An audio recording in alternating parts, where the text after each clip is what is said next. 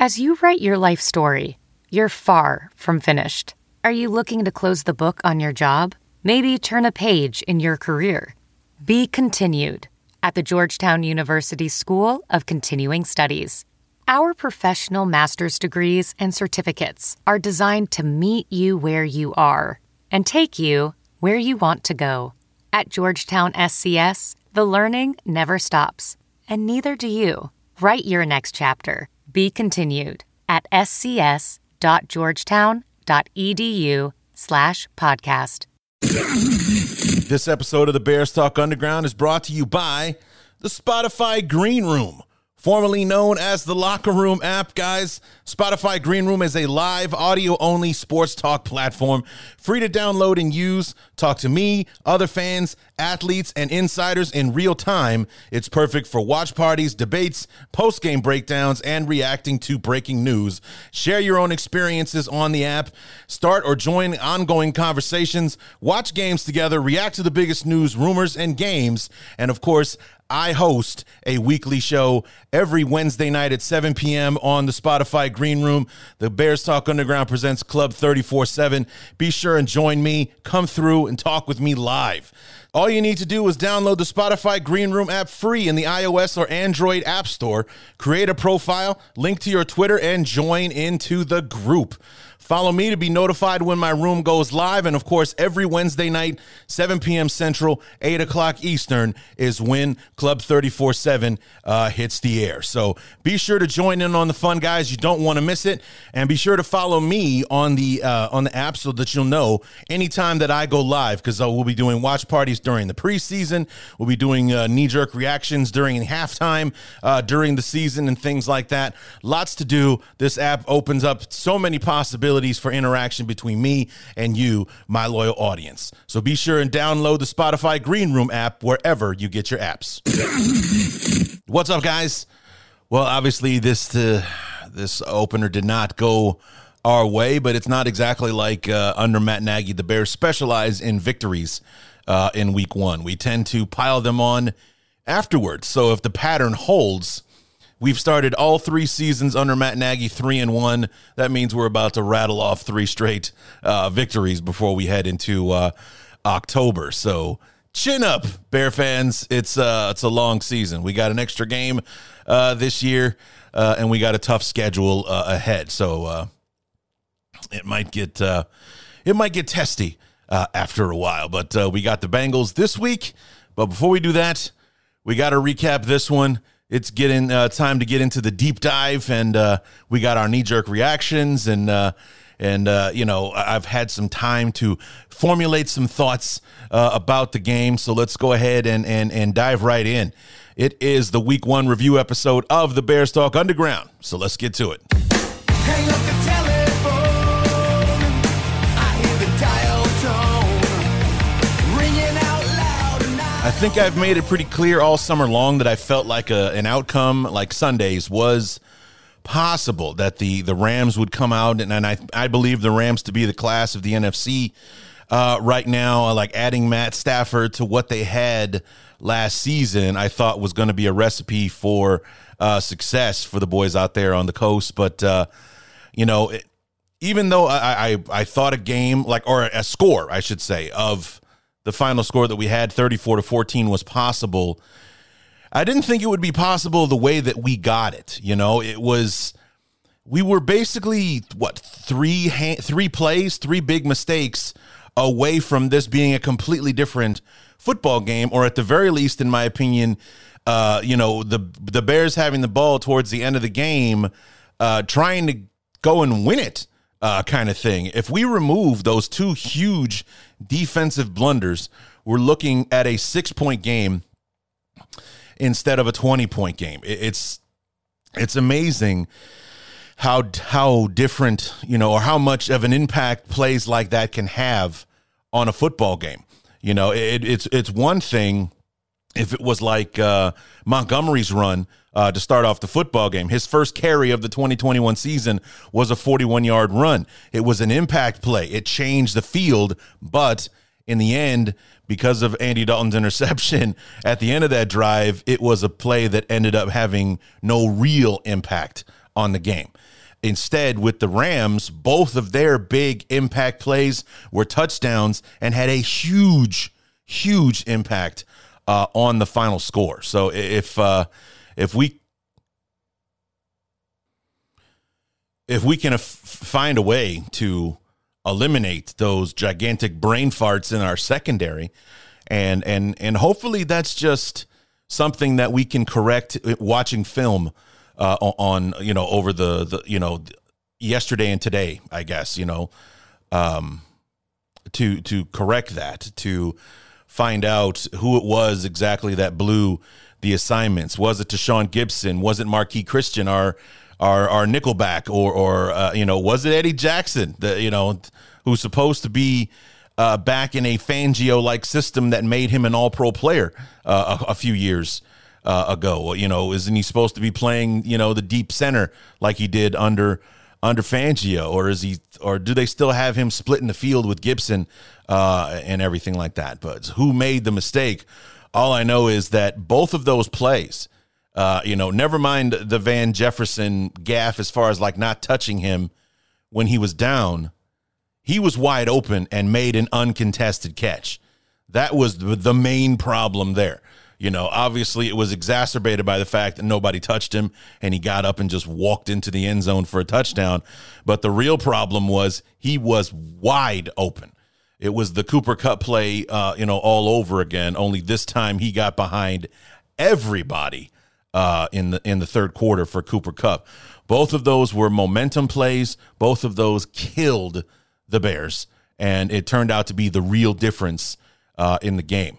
Obviously Dalton throwing an interception on the opening drive, and but that was like the real difference maker in there. I mean, it's 14 points for against an offense that's not exactly known for lighting up the scoreboard against good defenses, because we did it 4 weeks in a row against the Lions, the Jaguars, the Vikings, and the Texans. It's like those were bottom five defenses that we did that to last year, not top five defenses too. So, we've got to find somewhere. We've got to find a middle ground on offense, because it's feast or famine with the offense, or at least it was last year, and it's proven to look that way this year. The problem is with the main catalyst for success and variety and everything is on the bench and played 5 snaps on Sunday night. So, yeah, I didn't want him out there. I tell you, because it's going to tease things. It's just going to make things worse. And that's all I've been seeing today is people upset that Fields didn't play more. It's like, he shouldn't have played at all, man. It's like, honestly, I didn't want him out there at all. I only want him out there if he is our starting quarterback. I didn't want this teasing nonsense where he comes in for a play here, a play there, or anything like that. So, I mean, because he's even doing it wrong. He's sending him out there for one play and then calling him back to the bench. It's not like, okay, you got this series or this package. Welding instructor Alex DeClaire knows firsthand how VR training platforms like ForgeFX can help meet the demand for skilled workers. Anywhere you go look, there's going to be a shortage of welders.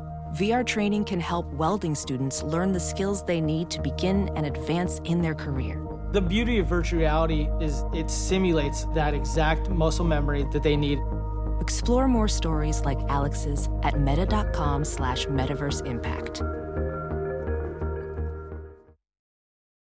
CarMax is putting peace of mind back in car shopping by putting you in the driver's seat to find a ride that's right for you. Because at CarMax, we believe you shouldn't just settle for a car. You should love your car. That's why every car we sell is CarMax certified quality, so you can be sure with upfront pricing that's the same for every customer. So don't settle. Find love at first drive and start shopping now at CarMax.com. CarMax, the way car buying should be.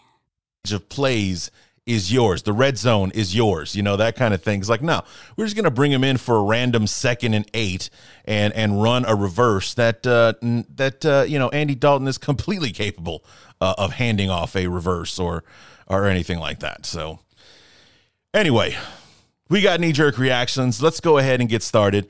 It wasn't pretty after the first quarter because we're coming off the heels of Andy Dalton throwing the interception on the opening drive after an amazing run from David Montgomery, basically picking up right where he left off in 2020. You have the Van Jefferson touchdown where Eddie Jackson and Tashaun Gibson forgot they weren't in high school or college again, and it just wasn't looking pretty after the first quarter. Not exactly the greatest outlook for things when it was all going down the way that it was. Knee-jerk reaction, Bears, Rams after the first quarter. And after a day that was filled with some good football and some upsets today, you kind of felt like, maybe we do have a shot at this thing. We started with the football and 41 yards of rushing, from Montgomery on his first carry gets us deep into Rams territory. Matt Nagy took all of 3 plays to get Justin Fields in the game to throw an 8-yard pass to Marquise Goodwin, and then Dalton comes right back in. We have like a false start. Then we have to call a timeout because we're miscommunication, don't know what to do. And then on the ensuing play, Dalton throws a pass into the end zone to no one in particular, and it is picked off by the Rams. So what looked like a promising drive that started with an outstanding return from Khalil Herbert ends in the end zone with an interception. The Rams come right back.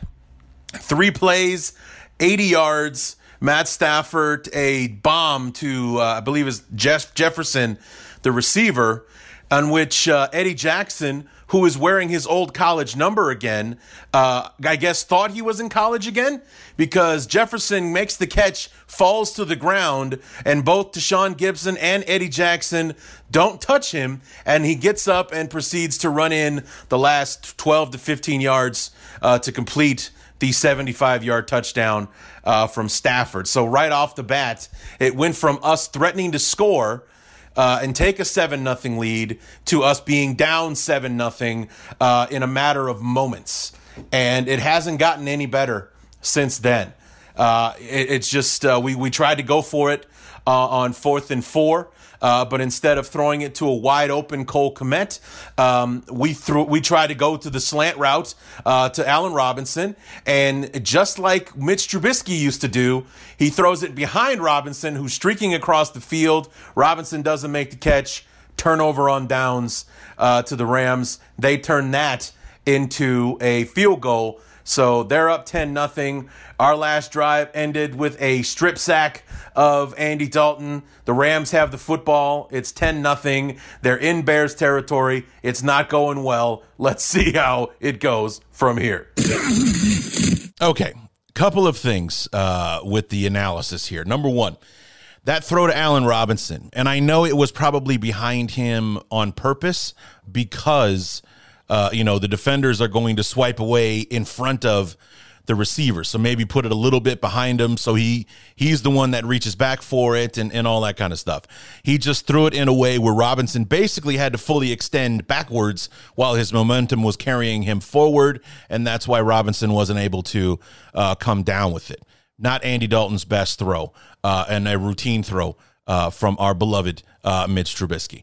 But, the touchdown, the interception in the end zone, like I said, he was throwing it to no one in particular because when we go back and look at the replay, I can't tell who he's throwing the football to.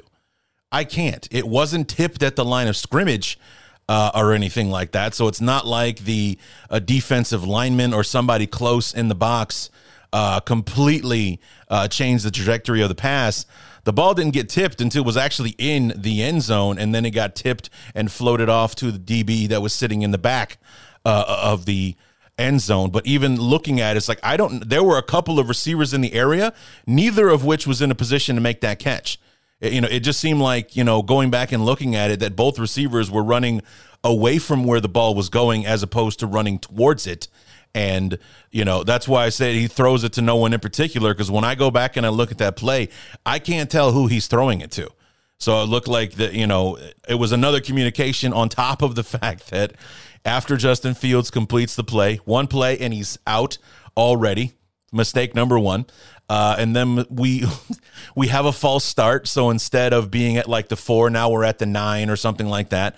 And then, like I said, we have to call a timeout because we don't know what we're doing, which is typical of Matt Nagy and our offense, that just for some reason we can't figure out how to line up. We don't have the right personnel out there. Whatever the problem was, we had to call a timeout. And then we always seem to follow those miscommunication or miscue timeouts with a mistake or a miscue. And sure enough, Dalton throws the interception, ends the drive, and, kind of gives us a taste of what we're looking to for the rest of the night.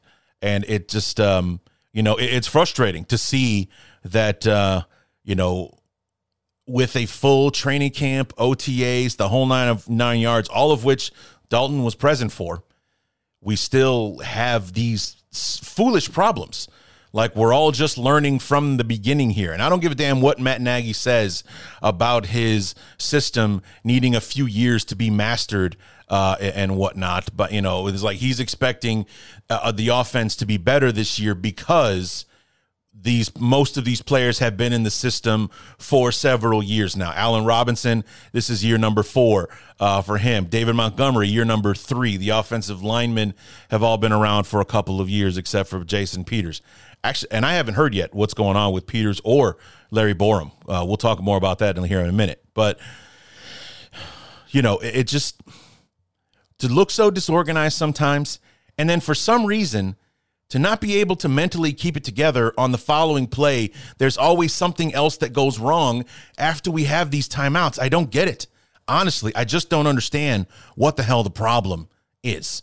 I really don't. So that was the frustrating part. And then we come right back. Like I said, we were on the cusp, scoring on the opening drive of the season, taking a 7-0 lead on the road against a really good football team. A lot of people think, including me, this team's going to the Super Bowl this year. They're going to be the Buccaneers of 2021, where they're playing the Super Bowl in their home stadium. And we have an opportunity to go up early, 7-0 on these guys. And instead, whatever happened on that play happens, and there's an interception, and we walk away with nothing. Not a field goal, nothing. We walk away empty-handed after putting the Rams on their heels to start the football game. And then, of course, the only thing worse than that is what happened 3 plays later when a wide-open Van Jefferson catches the football, and then, Eddie Jackson is just sadly picking up where he left off in 2020 with just doing foolish things. He hasn't earned a dime of that contract since he signed it. He just hasn't. 2019 was not a good year. 2020 was even worse. And 2021 is not off to a bang-up start. That's for sure. When you're supposed to be an all-pro player or an all-level, all-pro talent, number one, it's going to frustrate the hell out of your fan base when you play the way that you have. And number two, I'm so frustrated with Eddie Jackson. He's supposed to be one of my favorite players on this team. He's supposed to be the future of this franchise. He's only a 4th-year guy, 5th year. This is number 5 for him. And instead, he's probably playing his way out of town the way that he's doing this. There's rumors going around. I read articles and things like that. A lot of them are clickbait, but there's a factual base to them. That 2022 might really be a down year for us because we're going to get rid of a lot of guys and start over. And next year is going to be a dead cap year for us, where we're carrying in a lot of dead money for some guys that we got rid of so we could start over fresh in 2023. And I don't know about you, but I don't want to go through a season like that. We're probably staring down the barrel of one right now if we have many more week 1s going on throughout this year. But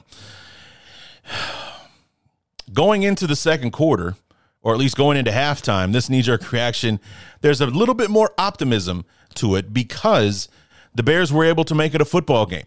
The Rams were only able to add field goals instead of punching it in on the third play of the game like they did in the first quarter. We score a touchdown at the end of the half. We make it a ball game. It went from being 13-0 and us looking flat and lifeless to all of a sudden we put one on the end zone. We're only down by 6. We've got a ball game going into halftime, and really, we were only that one Van Jefferson touchdown away from having the lead or really being in control of the football game. Knee-jerk reaction, second quarter, Bears and Rams, and the second quarter did not start well, that's for sure. We did not look good on offense. It was like the same thing that's been plaguing like me personally with the Bears offense. Is like Montgomery had like 60 yards on 4 carries, and yet he kept coming out of the game. We kept putting Damian Williams in there and giving him a carry every once in a while and all that kind of stuff. The things that used to make me nuts last year when it came to David Montgomery in the running game, same thing that was going on in the start.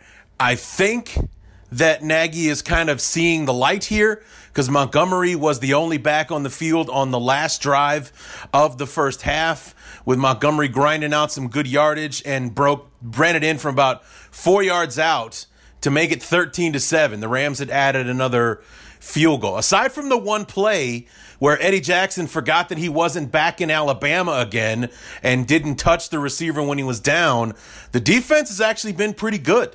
The Rams aren't lighting us up or making us pay for every little thing. We're cinching up in the red zone and forcing field goal attempts instead of giving up touchdowns. We're basically one big play, one big broken play from being ahead right now, to being ahead like 7-6, or maybe it's a 9-7 ball game instead of being down 13-7. To the Rams. So, I mean, defense, aside from that one play, I can't really complain. It's the offense that was very, very shaky right up until that last drive. And Dalton looked good. He was completing passes. We were, he even had a nice scramble that got us inside the 5-yard line that set up the run to Montgomery. So maybe we finally got our rhythm going on that last drive. But, so we're within a score now. It's 13-7.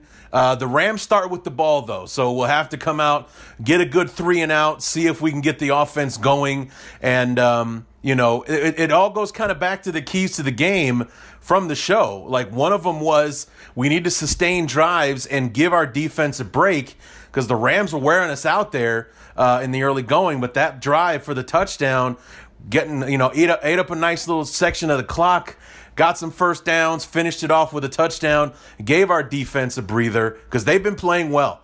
Aside from that one play, I like what we're seeing from the defense. They are keeping this explosive Rams offense under control. Hopefully that carries over into the second half. Hopefully our offense can pick up where the last drive left off. We just keep going and move the chains, keep the clock rolling, give our defense a break so we've got the gas to play with the Rams in the fourth quarter. So attitude's a little bit better, outlook's a little bit better. We're down by a score, but we've got a ball game now.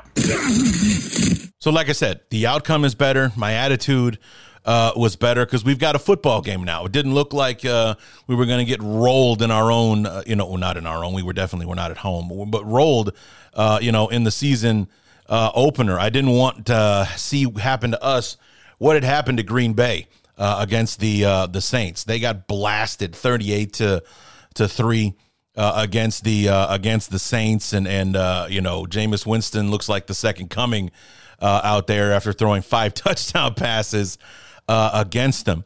But, what I was saying was true. You take away that one big play, and the defense was actually playing well. The Rams were very one-dimensional in the first half. If they didn't move the ball through the passing game, they could not run it on us. And you'll hear me mention, I think, going into the fourth quarter, the Rams had less than 20 yards rushing in the ball game.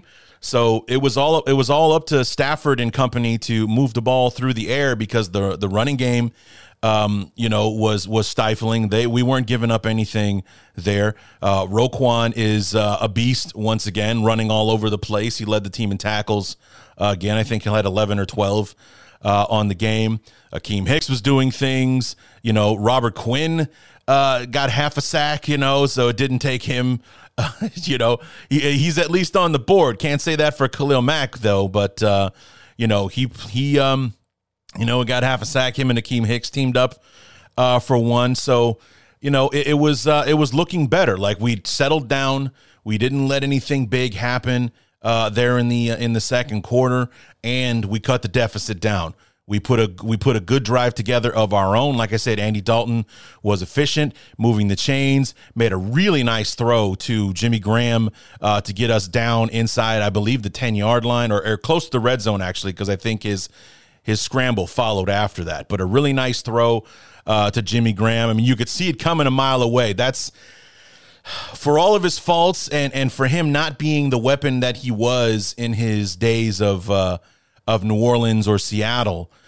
Jimmy Graham is still a valuable asset on the offense because you line him up one-on-one. He was going up against Jalen Ramsey, possibly the best corner in all of football. He went one-on-one with Ramsey, and Ramsey couldn't stop him. When you're 6'7" and you weigh 260, any corner in the league is tiny with you. And a jump ball situation, all Graham has to do is just make sure he gets his hands on the ball, and he caught it. And it was a third down play. We converted. The very next play, I believe, is the one where Andy scrambled for the first down. And then a play or two later, Montgomery breaks a tackle from Aaron Donald and squirrels his way into the end zone to make it a one-score game going into the half. So a lot of things were changing. The optimism was up at halftime.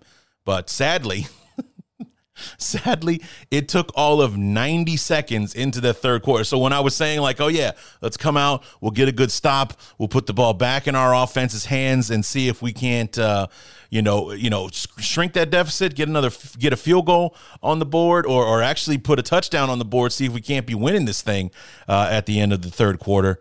No, took us 90 seconds. We have another meltdown in the secondary, and it goes from being a 13-7 game where we're one score in this thing and where we can take back the momentum at any time, to all of a sudden the momentum was snatched away and we were fighting uphill the rest of the night.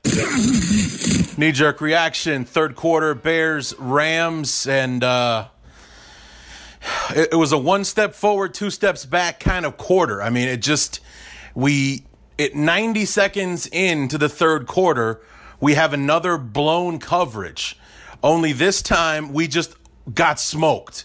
It wasn't that we all ran past Cooper Kupp and he got up and ran it in for a touchdown. It was like watching the Chris Conte play on 4th and 8 against the Packers back in 2013, leaving Randall Cobb or whatever wide open down the middle of the field for a gimme touchdown. It was like a 56-yard touchdown pass 90 seconds in to the third quarter. So where we thought we had ourselves a ball game when we're only down 13-7 at halftime, it took 90 seconds for the Rams to make it 20-7. The Bears then went on a 9-minute drive, moving down the field, moving the chains, getting first downs, giving the defense, a breather, like I said, giving them the breath to be able to, now that we're entering the fourth quarter, be able to compete with the Rams. And finished off the drive. Justin Fields was coming in for a snap here, a snap there, comes in from about 4 yards out, does the run option. The run was not so much a run pass option, but the option, I forget what the hell it's called. The option play with the quarterback. Justin Fields runs it in from about 3-4 yards out to make it 20-14. And then the Rams again, they didn't burn us for a big touchdown, but they did smoke us again for a big pass play that got them deep into our territory. They, take it in from there. It's 27-14. So for every one good thing that we do, the Rams seem to do two good things, and that's what the disconnect is in the game right now. So we need to stop the Rams on their next offensive drive, and we need to answer we have the football now. We need to put this thing in the end zone. And, right now I think Sean Desai is doing a terrible job because I've never seen the Bears get gashed like this on big pass plays. I mean, I know we've seen Aaron Rodgers do things from here and there, but, it's been an epidemic tonight of these big, blown coverages and the Bears getting caught with their pants down. Fourth quarter, we got 15 minutes to get it right. The ironic thing of what happened on Sunday night was that the big catalyst for these plays that were taking place, these plays that were gashing us, that were killing us, that were really, really hurting us, were pretty much the fault of the safeties. And Sean Desai is our former safeties coach before he took over at defensive coordinator. So I don't know if that's a good or a bad thing in reflection of Sean Desai. I mean, I know it's not exactly a great tell of his prowess as a defensive coordinator. If his safeties and his nickelback are so out of play, we're getting smoked for touchdowns that are so easy the receiver can fall down and get up and then have the time to get up and walk in to the end zone and whatnot. But it's not a good look, that's for sure, that our safeties coach becomes defensive coordinator and the safeties are the worst players on the field in defense, on the first game of the season. And granted, it's the first game of the season. It was his first real game as a play caller, which then goes back to my frustration over the preseason. And I get where these coaches are coming from, wanting to protect these guys, that, we're paying these players a lot of money, and you want to be sure that your $15 million safety is on the field when it counts, and everything like that. But it's just, we're not the Chiefs. We're not the Buccaneers. We're not we're not the Bills. We're not one of these top level teams in the NFL that has the talent and the knowledge and the coaching and everything to be able to just show up week one and play football, or that the practice field is all the reps that we need to be ready for the season. The Bears are a football team that needs to use the preseason for what it's for, and that is to prepare yourselves for the regular season. Our rookie defensive coordinator really could have benefited from having the starting defense out there, the whole starting defense, not Khalil Mack and this one guy and these other dudes, and all that kind of stuff. All of them, all 11 starters on the field playing a quarter or a half in the preseason so that he could get some play calls and watch his defense work in a real game situation before the actual season started. Same thing with our offense and Andy Dalton only getting reps with the 4, 5s, and 6s during the preseason, and then we're going into week one with literally nobody that he spent throwing passes to in game situations going into week one. Because all the people he was throwing passes to on Sunday, he didn't throw a pass to Allen Robinson or Darnell. Well, he did throw one pass to Darnell Mooney that I know of in the preseason, but nothing to Marquise Goodwin, nothing to, Cole Kmet or anything. It was non-existent in the preseason. And, when you're a middle of the road or upper middle of the road football team, you got to take every advantage you have to get better, and Matt Nagy didn't do that. And we're suffering the consequences, quite frankly. But, it was a frustrating third quarter to watch because, like I said, for every good thing that we did, the Rams seemed to pile on 2 other things. But when you're the Rams and we're the Bears, and the Rams are who we think they are as far as being the class of the NFC and quite possibly winning the whole thing this year, they did what they were supposed to do. We made the mistakes. They made us pay dearly for them. That's what you're supposed to do when you're playing a quote-unquote inferior opponent. Anytime that they make a mistake, you got to pounce and make them pay for it. And the Rams were the better team going in on paper, at least, and that's what you're supposed to do. We did not take advantage of mistakes. Hell, the Rams didn't really make any mistakes aside from being lousy in the running game for the first 3 quarters of the football game. They pretty much did whatever they wanted to do or what they needed to do, I should say, to be successful on Sunday. And when we made a mistake, boy, did they make us pay dearly for it. That one to Cooper Kupp was a bad look. I mean, it like I said, did you puke in your mouth in a little bit when I mentioned the Chris Conte play on 4th and 8 from 2013? Because that's basically what it looked like. Cooper Kupp just ran by everybody, and he was so wide open, Matt Stafford nearly shit himself, like, oh, God, it's like maybe so excited he overthrows him by 10 yards. He can't believe how easy it's supposed to be. But instead he makes a perfect throw. Cooper comes down with it in stride, waltzes into the end zone. And like I said, it went from being a 13-7 ball game to now we're down 20-7 and we're back to climbing uphill again. I mean, we answered 9-minute drive, capped off by our rookie quarterback running it in, and read option was that is the phrase that I was looking for. I was sitting there trying to talk my way into what it was I was trying to say.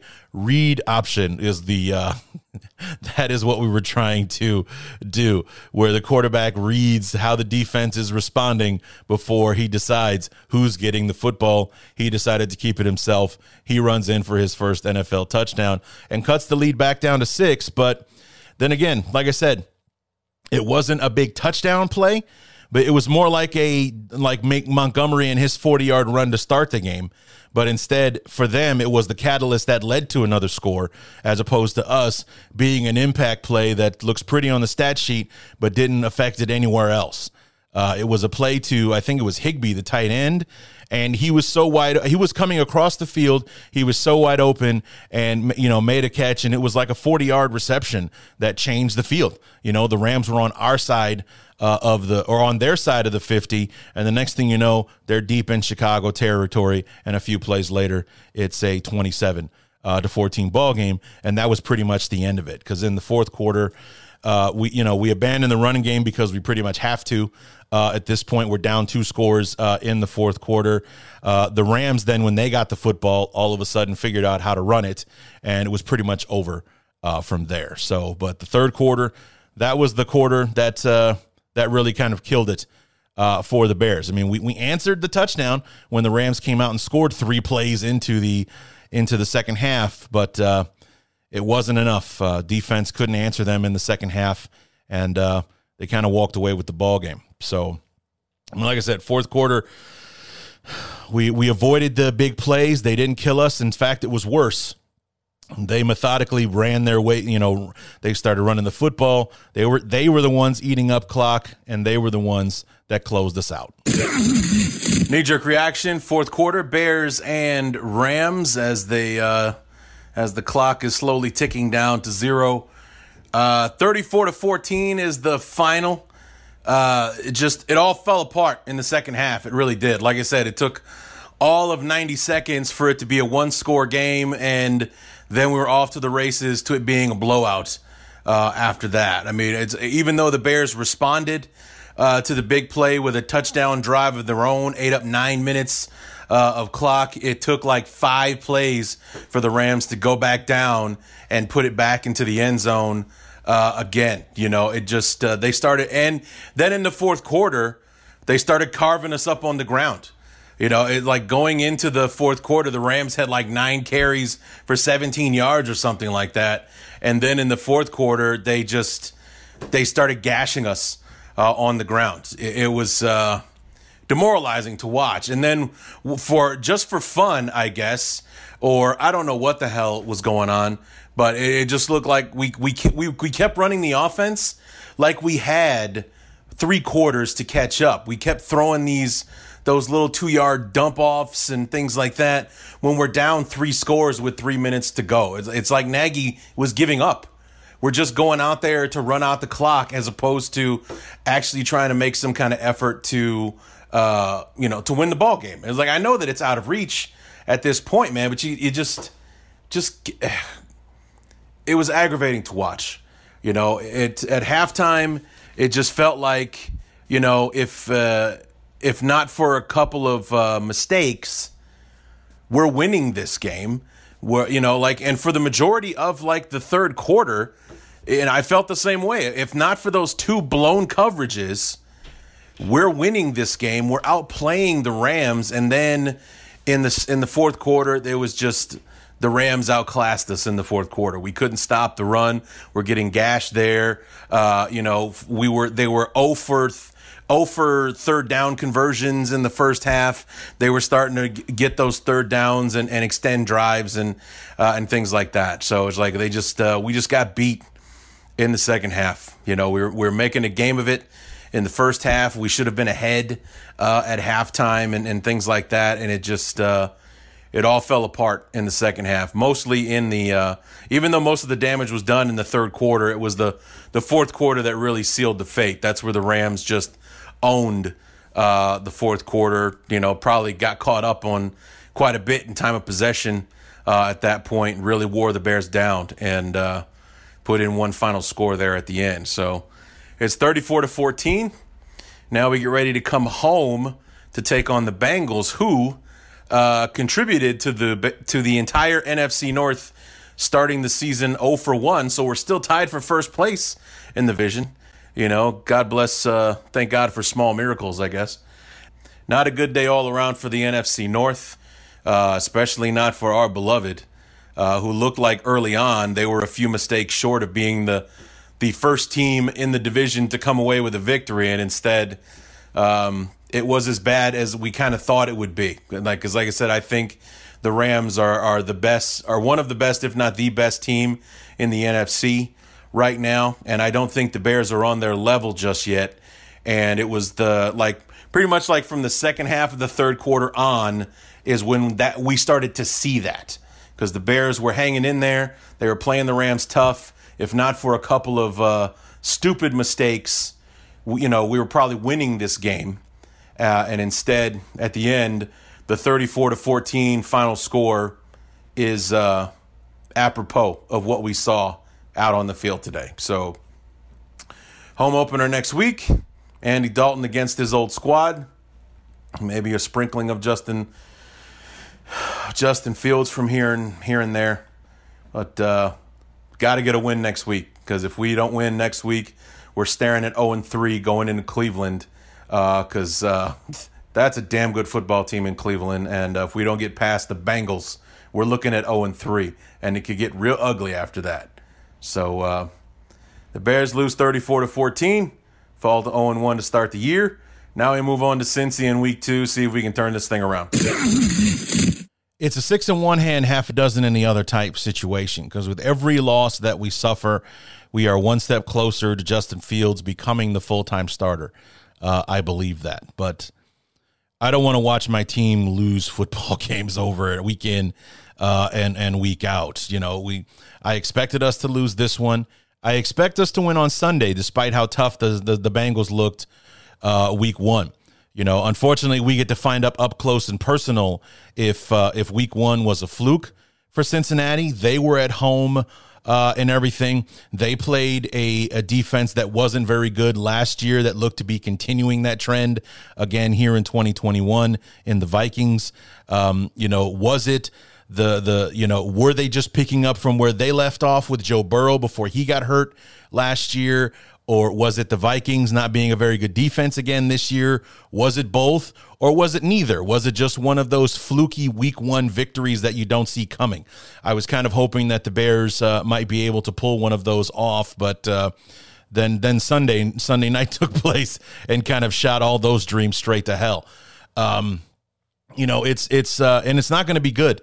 The Browns went into Kansas City and really had their foot on Kansas City's throat for the first half for sure. They were winning 22-10 at halftime, and then in the third quarter, Mahomes and company, those halftime adjustments, man, can really make the difference in a football game. Came back and made it interesting. The Browns still had a 29-27 lead, and then they had the play that they could not afford. They absolutely could not afford it. The punter drops the snap, and in the chaos of him trying to get the play off while the rush was beating down on him, he ends up getting sacked for the loss. And instead of trying to flip the field was flipped on them, and a few plays later, the Chiefs took the lead and ended up being the game-winning touchdown there. So again, it was one of those where the Browns are a very good football team, but they made a mistake, and the Chiefs, you know, being the class of the AFC and in, you know, probably in the NFL as well, pounced on that mistake, made the Browns pay for it, and used that mistake to win the football game. And that's pretty much what we watched the Rams do to us with our you know, secondary meltdowns on Sunday. You know, we lost 34-14, but as far as the game was concerned, the Rams were not 20 points better than us. You know, it's just that they made us pay dearly for the mistakes that we made. Those 2 huge touchdowns there. And I mean, and it just, I mean, those back-to-back mistakes, Dalton's interception compounded by the Van Jefferson touchdown, that's a 14-point swing right there. That's from us being up 7-0 to us being down 7-0 and trying to dig ourselves out of a hole we couldn't get out of the entire evening. So, you know, like I said, through the first 2.5 quarters, you know, because we answered. The Rams had the quick strike touchdown to start the second half. We came down, taking up nearly 2/3 of what was left of the third quarter to make it a 20-14 ball game, and then they come right back. That huge play to Higbee that got them deep into our territory to put another touchdown on the board before the end of the third quarter, and that was pretty much it. You know, we were going to be that team that needed 14 plays and 9 minutes to score a touchdown when they needed, you know, 5 plays and 2 minutes and 30 seconds to put a touchdown on the board. And when you're playing in a football game like that, you're just not going to be able to come away with the win. When they have the quick strike ability to score from anywhere on the field, but you're the one that needs to methodically work your way down the ball and score from inside the 5 to have success, you know, you're in for a long night if you can't keep doing that, because that's hard to sustain. If you can score from anywhere on the field, that's easy. You know, you can score from here, score from there, 50 yards, 30 yards, 20 yards, 90 yards, whatever. But when you're in that team that needs to actually be close to the goal line to score touchdowns, you know, you're going to fall behind early, and that's what happened to us. You know, they turned that 6-point deficit into a 14-point lead by the end of the third quarter, and in the fourth quarter, we had no answers. So, you know, and the thing about with us running the offense there in the fourth quarter, it was the Bears kind of responding to a lesson they should have learned last year when we were playing the Rams, because we were kind of running the offense last night that we should have been running during the Monday night game last year. Because last year, if you remember, we had Cement Shoes Foles dropping back and making 7-step drops against that pass rush that was constantly up his ass all night long and made Leonard Floyd look like an all-pro pass rusher, you know, because... But instead, we were getting the ball out quick. Andy Dalton attempted, I think, 2 air passes that went over 10 yards. Like, means he didn't throw the ball downfield more than 10 yards twice in the entire game, and one of them was that 4th and 15 that pisses everybody off. Like, why are we going for it on 4th and 15? We're only down 10. It's, you know, we've got like 11 minutes left in the fourth quarter. Kick the field goal or punt and drive, you know, let's play field position kind of thing. No, we're going to go for it on 4th and 15, which to me was Matt Nagy showing his opinion of what he thinks his defense's ability to actually stop Stafford from making it worse was. And so he'd rather take the chance to hang on to the football and try to keep it out of Stafford's hands than, you know, punt the ball back to him and give him the ball on purpose. So, yeah, it wasn't a good look, and you know, the quick strike thing, the short quick passes to kind of counteract the pass rush of the Rams and Aaron Donald and all that kind of stuff was good. You know, it was a good strategy. But when you're down 3 scores in 3 minutes to go, if you're not trying to win the football game, just run the ball, just run it. You know, because if you're down with a deficit, you're passing the ball, you're giving off the impression that you're still trying to win the game, or you're trying to get yourself in a position to win the game.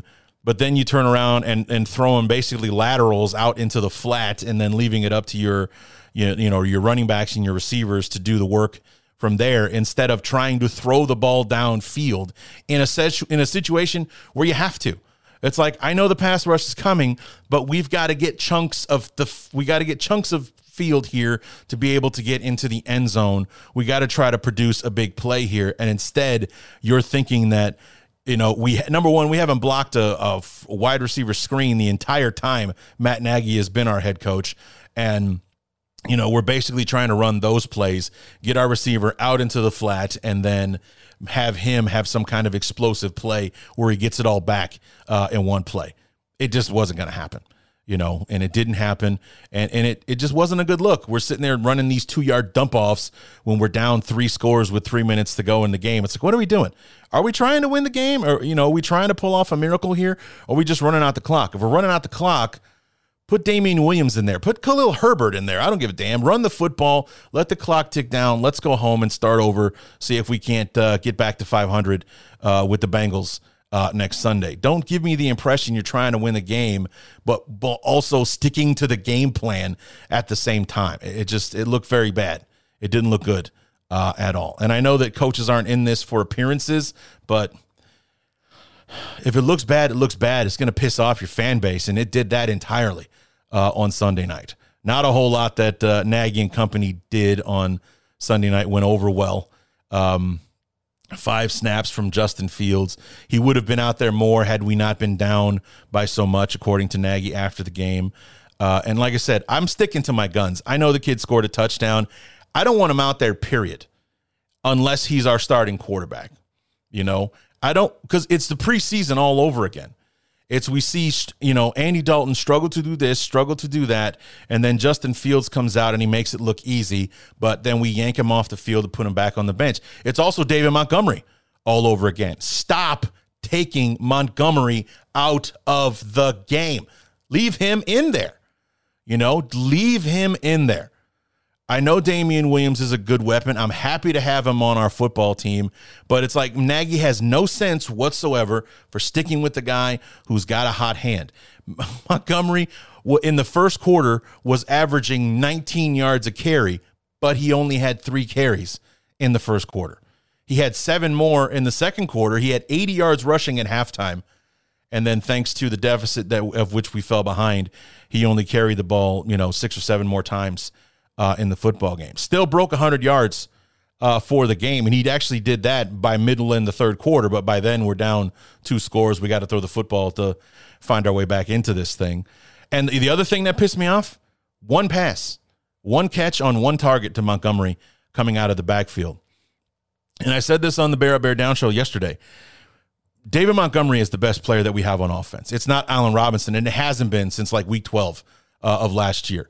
Ever since whatever switch got flipped in Montgomery, whether it was the offensive line finally having a cohesive unit that could block well for him or whatever it was.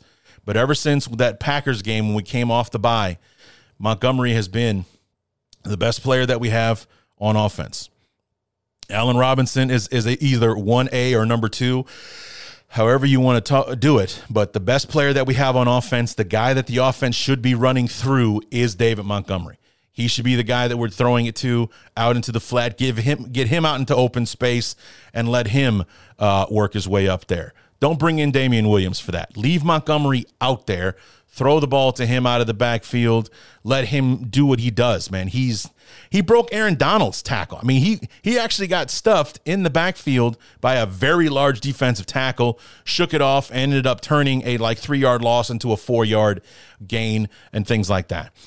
I don't want the Bears to stop using Allen Robinson. I don't want him to not be our primary receiver on passing plays, but the offense should be going through David Montgomery, running the ball, starting to him, and, using the play action to benefit Mooney and Robinson and Kmet and Goodwin and Bird and all those guys. We start running the play action and using that more. That's going to help with the pass rush because they're going to have to sit back on their heels to see, are we running the ball or is this just a play action fake? That's going to give, in the NFL, that half second of hesitation from the defense is all you need to be able to get your receiver open downfield. And, I don't know how it is that the fat guy on the couch like me can seem to see that, but Matt Nagy can't because his scheme is brilliant. We just need to execute it more. We just need to execute it better. So, or at least I'm sure that's the hill that Nagy's going to die on. So, and honestly, if he keeps wanting to go with that, I hope that he dies at the end of the season and he gets to go be somebody else's quarterback coach or offensive coordinator in 2022, and we move on with a guy who's willing to adjust to what's happening in the game as opposed to sticking to his guns and waiting for the game to come to him. It's just not going to work. So anyway, guys, that's going to do it for week number 1. The week number 1 review is in the books. We now move on to Cincinnati and week number 2. We'll be back on Thursday with the first of the preview episodes. We'll have our guest, Kyle Phelps, from the Battle of Ohio podcast, will be joining us to help preview Bears-Bengals for week number 2. We'll hit the ground running from there. We'll have the deep dive preview on Friday to get you ready for Sunday. And I'm ecstatic the Bears are playing at noon on Sunday. I don't have to wait until Sunday night because, for number one, I hate Carrie Underwood's version of the Waiting All Day for Sunday nights. I hate it. I always have. You know who the first person to sing that song was? Pink. And not only is she way hotter than Carrie Underwood, she also has a better voice and is a better performer. And she kind of kicked ass. I loved the intro, like the first year or so where Pink did it. I would like for us to go back to that because, number one, I think Pink is sexy as hell. And, it's just, it's better. I've never liked Carrie Underwood as the singer of the Sunday Night Football song. I hate it, actually. So, anyway, nice little tangent for you guys there. But we're playing at noon, so none of that Sunday night nonsense. Will be noon on Fox at home against the Bengals on Sunday. So come back on Thursday. Myself and Kyle Phelps will get you ready, with some in-depth knowledge of the Bengals and talk about that Week 1 victory over the Vikings, which I had a chance to watch. And we'll see if was it a Week 1 fluke, or are the Bengals just picking up where they left off before Burrow got hurt? Were the Vikings still garbage from 2020 on defense? Was it all of the above, or was it just one of those Week 1 crazy things that you see from time to time, and one game does not a season make? We'll answer those questions for you on Thursday, and until then, my name is Larry D, and this has been the Bears Talk Underground.